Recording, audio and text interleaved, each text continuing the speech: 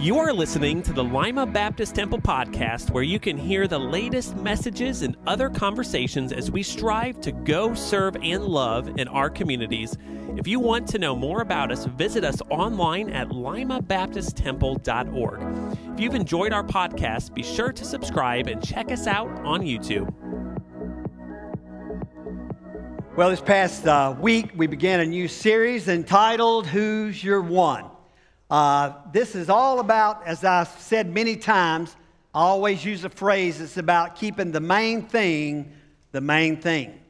We don't need to minor on majors, and we don't need to major on minors. And the major thing is sharing Jesus with people. You agree with that? I'm hoping that through this series, we look at this idea of one person in our life that does not know Jesus, and we would begin to go fishing for them. You know, most people are really passionate about movements. I mean, especially the millennial generation, if you think about that. I mean, we love this idea of big things happening all around us. We love to be a part of something great. We love to be a part of a church that's doing great things for the kingdom of God. Yet somehow we've missed our part in it. It's really easy, if you think about it, just to be a part of something great. But now to actually use our gifting and to be a part of that movement is another thing entirely. What I'm afraid of is that a lot of us have become really good cheerleaders. What I would say is pep rally Christians. Some of you old enough to know what a pep rally is, right? Cheerleaders. But we have not become good contributors to the mission of God. We're really good at standing on the sideline and throwing up our pom-poms and cheering while everybody else is kind of hard at work on the front lines. But my hope is that we would all stop just being cheerleaders and we would start becoming contributors to a great movement of the mission of God right here in Lima, Ohio. Listen, it doesn't start with the masses. It starts with one. It starts with one person. If you would, open your Bibles to the Gospel of Luke, chapter 5. And we're going to be talking about healing the paralytic today. And what I'm hoping is this morning is that the Holy Spirit would begin to put put on our hearts a desire, a passion, and a longing for the one. And if you have not found that one that you're praying for and praying that God would help you share the gospel with, you need to be doing that this month. So let's begin looking in verse 17 of chapter 5. On one of those days, as he was teaching, Pharisees and teachers of the law were sitting there, who had come from every village of Galilee and Judea from Jerusalem. And the power of the Lord was with him to heal. And behold, some men were bringing on a bed a man who was paralyzed. And they were seeking to bring him in and lay him before Jesus. But finding no way to bring him in because of the crowd, they went up on the roof and let him down with his bed through the tiles into the midst before Jesus. And when he saw their faith, he said, "Man, your sins are forgiven you." And the scribes and the Pharisees began to question, saying, "Who is this who speaks blasphemies? Who can forgive sins but God alone?" Now, if you read the New Testament, you'll notice Jesus is going around from place to place in the beginning stages of his ministry, and constantly he has these encounters with teachers of the law and the Pharisees. And these are people that Jesus came in contact with, and most of his teachings were completely against them. They had put an unnecessary weight on the people of God for salvation. And Jesus comes and he pits himself against them and he says, this is actually the way of salvation. See, it said right here in the scripture that the power of the Lord was present for him to heal the sick. And some men were carrying a man on a mat, and they tried to get him into the house and lay him before Jesus. And you understand that it says, but there was a crowd. You see, there's always going to be obstacles. There's always going to be a crowd. There's always going to be something or somebody that tries to keep us from getting someone to Jesus. Now, I've been to Israel, and if you look and you see these houses, they have these little tiles, but they're built of a lot of huge limbs and these date palms and all of this stuff on top. But guys, these guys, you got to understand, these men got up there and probably just tore right through the roof to get this man to Jesus. The amazing thing, it would have been great to see that. And then he said to them, "Friend, your sins are forgiven." Now the Pharisees and the teachers of the law began thinking to themselves, "Now who is this fella that speaks blasphemy? Who can forgive sins but God alone?" Now that's a question that comes up constantly in the New Testament. Who is this man? Who is Jesus? If you remember, even his disciples said, Jesus asked his disciples, "Who do people say that I am?" And then he looked at them, "Who do you say that I am?" It's one of the most important questions that every human being will ever have to wrestle with. Who is Jesus? You see, Jesus knew what they were thinking. And he asked, and I love this. See, Jesus knows their thoughts. He always knows the thoughts of his people. And he's playing like these Jedi mind tricks on them. And he's like, "I know what you're thinking, so I'm just going to go ahead and tell you." Now look at these next verses, beginning with verse 22. When Jesus perceived their thoughts, he answered them, "Why do you question in your hearts? Which is easier to say, 'Your sins are forgiven you,' or to say, 'Rise and walk'? But that you may know that the Son of Man has authority on earth to forgive sins," he said to the man who was paralyzed, "I say to you, rise, pick up your bed, and go home." And immediately he rose up before them and picked up what he had been lying on and went home, glorifying God. And amazement seized them all, and they glorified God and were filled with awe, saying, "We have seen extraordinary things today." Church, that is what I want us to see here. Extraordinary things. You heard me say last week that the first Sunday of November we'll have another special baptism. We've done it twice. One time when we did it, we baptized 26. The next time we baptized 20, explaining what baptism really is. But the way people get baptized is they have to come to know Jesus first. Does that make sense? And the only way people are going to come to know Jesus is they got to hear it from somebody. And that is our job. I want us to see 4 things from this passage. Number 1, these men that brought the paralyzed man before the feet of Jesus, they had a mission. Now you need to understand this morning, there are many priorities in your life, but none of them have eternal consequences like your mission does. Your mission is more than any job, any achievement, or goal you will reach during your life here on earth. Nothing you do will ever matter as much as helping people establish an eternal relationship with God. Understand that our mission requires urgency, not just because it's important, but also because our time is limited. Here's the truth. Eternity without God is real. Hell is not a myth. Now don't miss this. People who don't choose to live with Jesus in this life won't live with Him in the next. Mission helps define us. It gives us direction.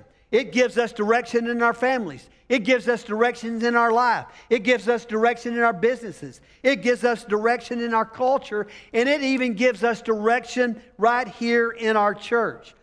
Our church's mission is this right here. Say it with me. Let's go. Together we go, serve, and love as we pursue a life-transforming relationship with Jesus Christ. So again, our mission defines us. Some of you thought that Instagram was just an app on your phone. Do you know what it is? It's an organization. It's a company. This is what their mission statement says: to capture and share the world's moments. Some of y'all this past weekend, we had a wedding last night and yesterday, and then in the evening, and we were out in the fellowship room and eating. And everybody is taking pictures. You understand? That's what many of you have done all week.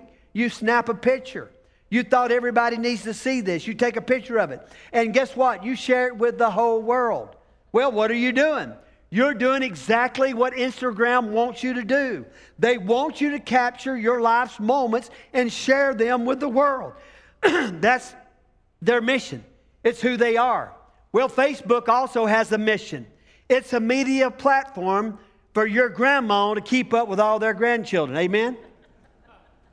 Seriously, I remember when my mother, God bless her, tried to be my friend on Facebook. Oh my goodness, it was crazy. And now we do the same thing with our kids and granddaughters, don't we, baby? But here's a little side note for you. Parents and grandparents, the day you ask your children or grandchildren to be friends on Facebook, they left. They left Facebook and they got on Instagram, so you might want to go over to Instagram now. That's where they are, okay? Listen, Jesus himself had a mission statement. Did he not? The Gospel of Luke 19, verse 10 says, "For the Son of Man came to seek and save that which was lost." Now, what was the defining mission for the men that brought the paralyzed man before Jesus in Luke 17? Passage there, the Luke 5. What was their defining mission? What was their vision? What was the thing that they were hoping for? I would say it was maybe they had a friend. Maybe it was somebody they knew. A friend that they wanted to see walk, and it drove them. It moved them. Or maybe it was just someone they passed on the street who needed healing. Let me ask you a simple question today. What drives you? What pushes you? What moves you forward in life? Is it to have a good job? Is it to have an early retirement? Is it so you can maybe leave a good inheritance to your children? Listen, all of those things are good things that God enjoys you to have. That you would have a job that provides for you and your family. And that you would be able to provide for your family for generations to come. But let me ask you, maybe in a different category. What things, spiritually speaking, are driving you? What kingdom dreams do you have? What things in your life are you thinking about and dreaming about that are moving you in a way that you're not just living for the moment, but you're living for eternity? What are the things in your life that are welling up inside of you for eternity's sake that are driving you and pushing you forward? Parents, is it that your children would come to faith in Christ?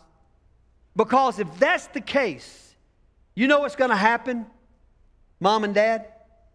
We're going to work hard every single day to see our children grasp the beauty of the gospel. Every day we're going to work hard at it because that mission is defining us. It's putting it out there. There's a picture that's driving you. There's a vision that moves you. There's a mission that defines you.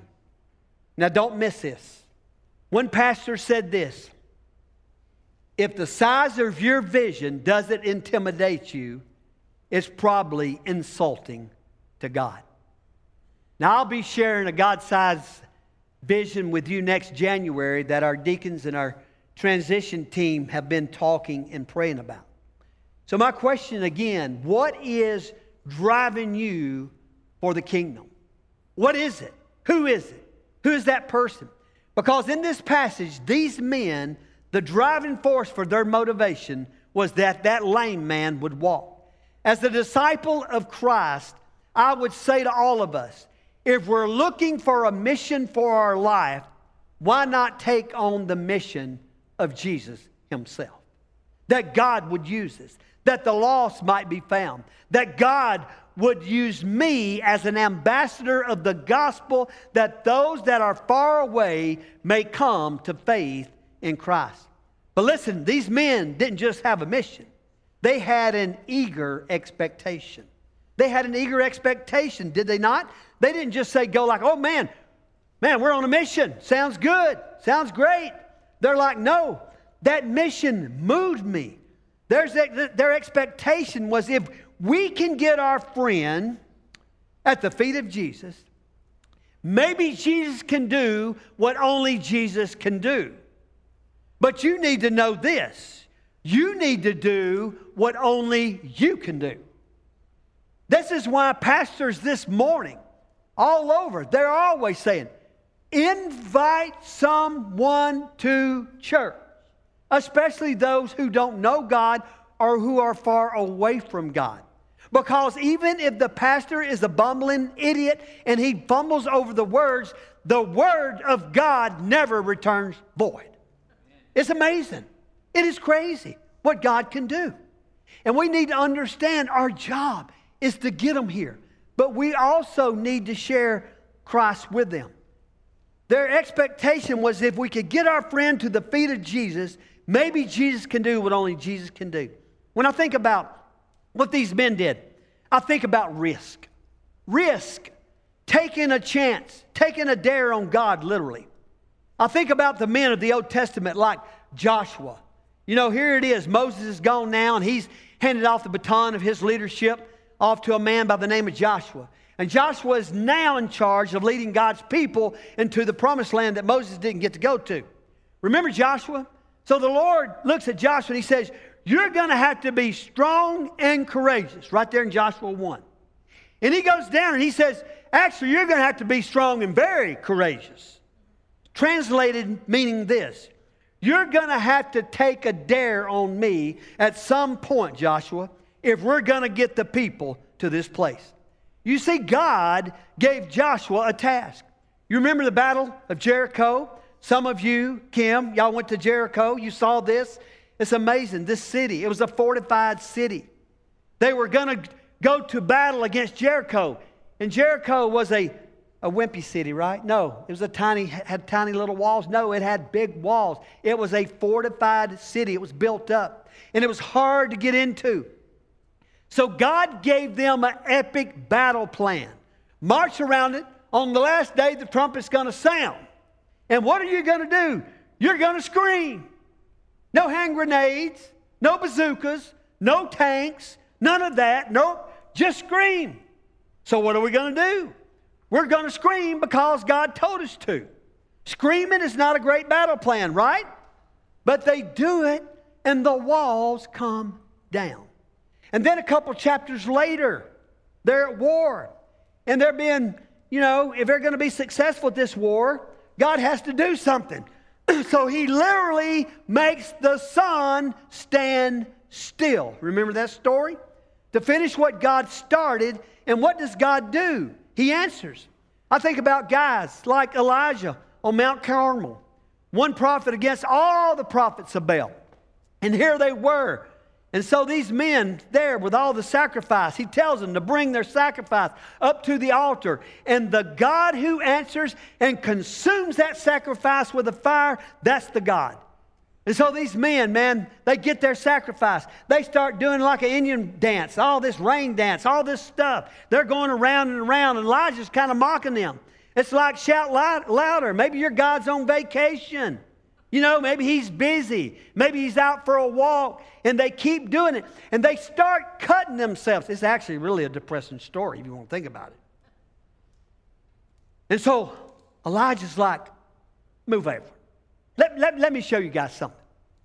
Take the sacrifice, put it on an altar, douse it with water. Now douse it some more, douse it some more. Take the sacrifice. In fact, we're going to fill it up and completely soak it, and water's going to be overflowing, and it was, from everything around it. And he gets on his knees and he says, God, I want you to show off your glory. Me versus these men, but you're the one that's doing the work. Do it.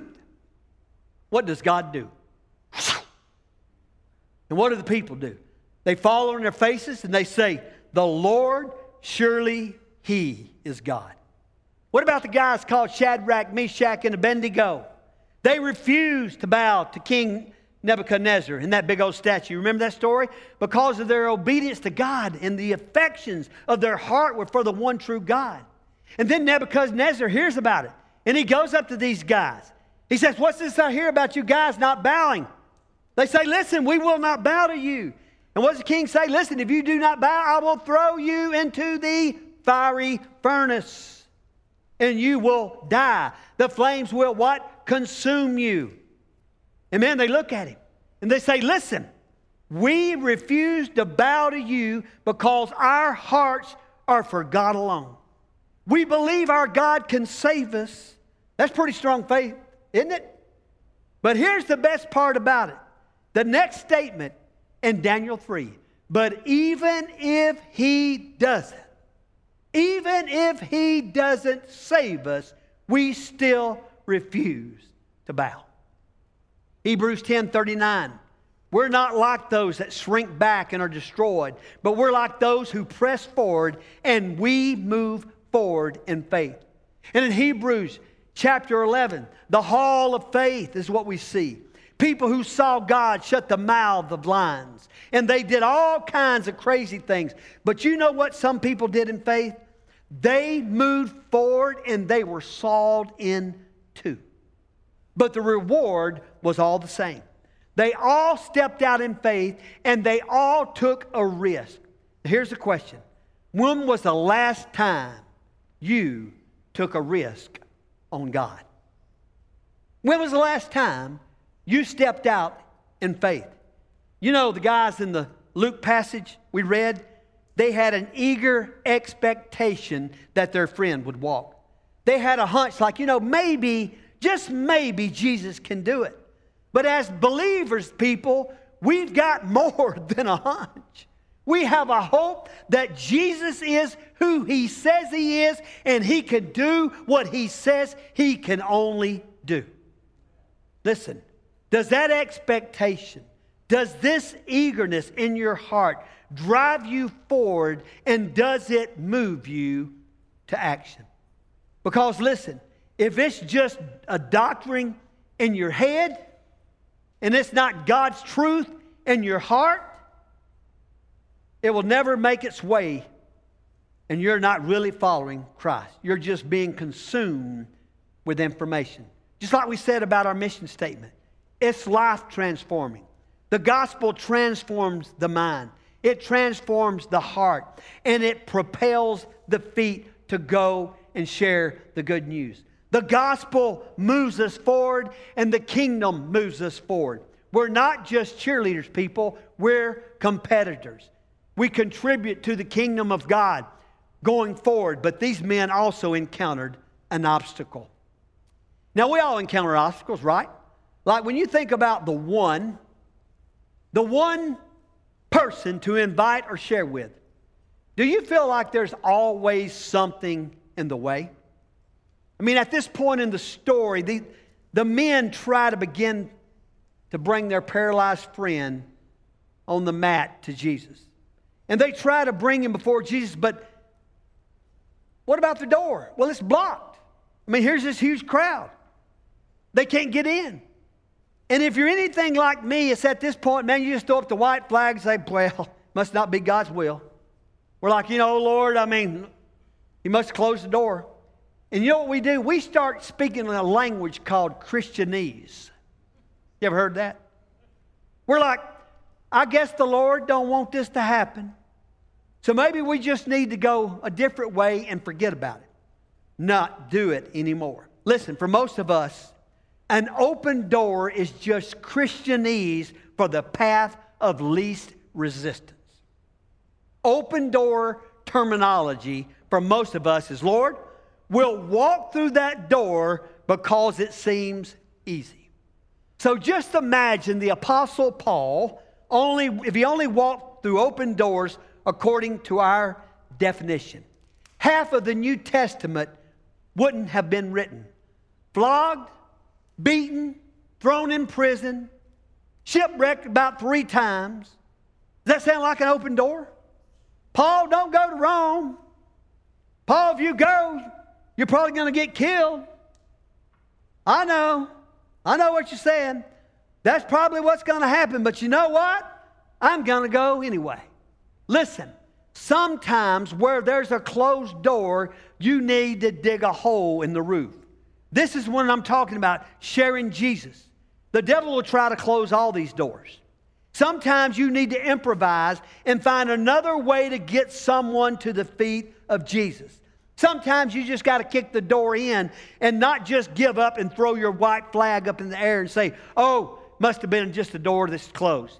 We should just go about our merry way. Listen, we're going to encounter obstacles in that way when we're trying to share Jesus with the one.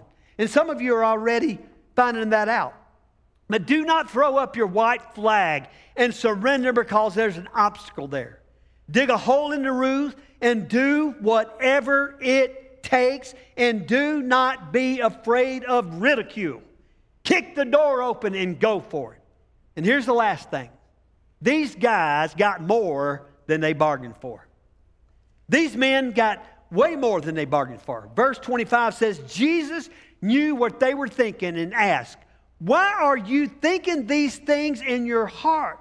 Which is easier to say, your sins are forgiven, or to say, get up and walk? But that you may know that the Son of God, Son of Man, has authority on earth to forgive sins, he said to the paralyzed man, I tell you, get up, take your mat, and go home. And that's what we're hoping for, right?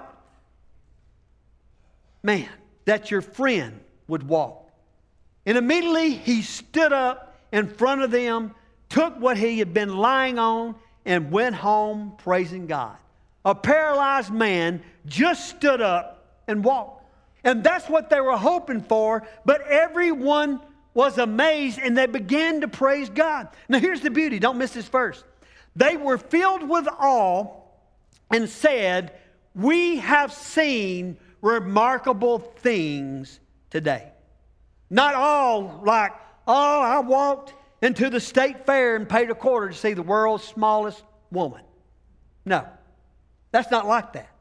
This is like, I'm filled with wonder and awe because we saw God do what only God could do at this place today.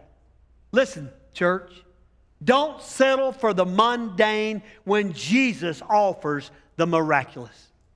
Ask God to do what only God can do in the life of your one. You've heard me say it 1,000 times that the greatest miracle that takes place here on a Sunday is a person can walk right in here, sit down in here, hear the gospel, lost, on their way to hell, then give their soul to Jesus, get saved, and walk out on their way to heaven.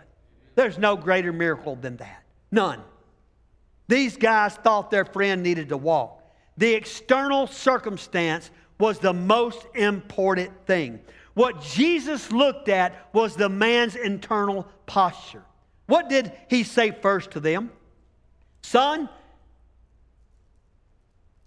friend, your sins are forgiven. And then take up your mat and walk. Listen, the greatest need that you and I have, the greatest need that the one person has, the greatest need is not an external tweaking. I am tired of an external tweaking even in my own life. I don't need an external tweaking. I need a heart change. What about you? I need my soul crushed so God can mold me into what He wants me to be. Listen, God's not after a tweaked life. He's after a changed life.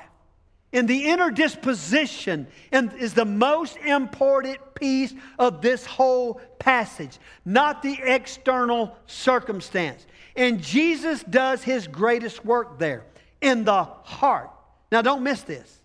At some point, you and I were the paralytic on the mat. Do we understand that this morning? We were the one. We were the ones. Do you know that? You actually may be the paralytic on the mat. And today, you realize for the first time, oh my gosh, my friend keeps inviting me to church. My friend just keeps on but he or she thinks I really need Jesus. That's exactly right. That's why your friends are doing that. They want to offer you the greatest hope, not a message of hope, the only hope, who is Jesus Christ. And they want you to see and to taste and know that the Lord is good. And some point, listen, we were the paralytic on the mat. And someone in your life, we can all trace a finger to someone. Someone looked at you and they said, my mission is to see that person come to faith in Christ. And they were eager and they were expectant that God could do what only God can do in your life. And you know what? If they, anything like the people that tried to see them come to faith in Christ, they probably encountered a lot of obstacles. You see, your pride, circumstances in your life, things in your way.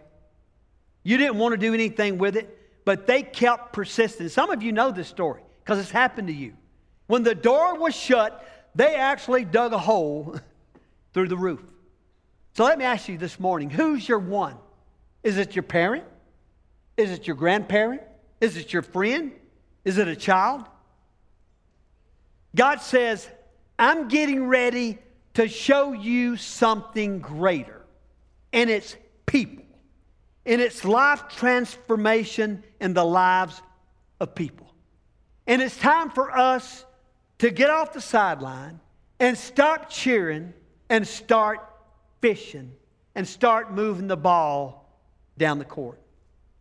Listen, church, it is time to start casting your nets. It's time to start fishing, and it's time to stop talking about fishing, and it's time to start. You know what fishing starts? It starts with one. The question this morning is, who's your one? Who's the one person that you want to see God do what only God can do in them? We need to understand that the clock is ticking on your mission. So don't delay. Find your one and share Christ with them. Would you bow your heads as we get ready to pray? If you're here this morning and God has not laid on your heart who that one is, and you know the Lord, I would ask that you would bathe that in prayer. For those of you who do know who that one is, this altar will be open for you to come and pray for them if you want to. If you're here and you don't know the one that I'm talking about, the one and only Jesus Christ who can save your soul from hell, if you want to come and get to know Him today, you can do that. Father God, we give you thanks that when we were the paralytic on the mat, you looked at us not in our external state, but you looked at our hearts and you said, I forgive you. God, we know that is the greatest need of every person that ever walked the planet, forgiveness of sins. And Father, today, if there's anyone in this place or someone watching by live stream or TV, Lord, I pray that they would not be after the external tweaks of their life, but that they would see that you are after their heart, and they would confess with their mouth that Jesus is Lord. They know that their sin has separated them, and they need your grace, God.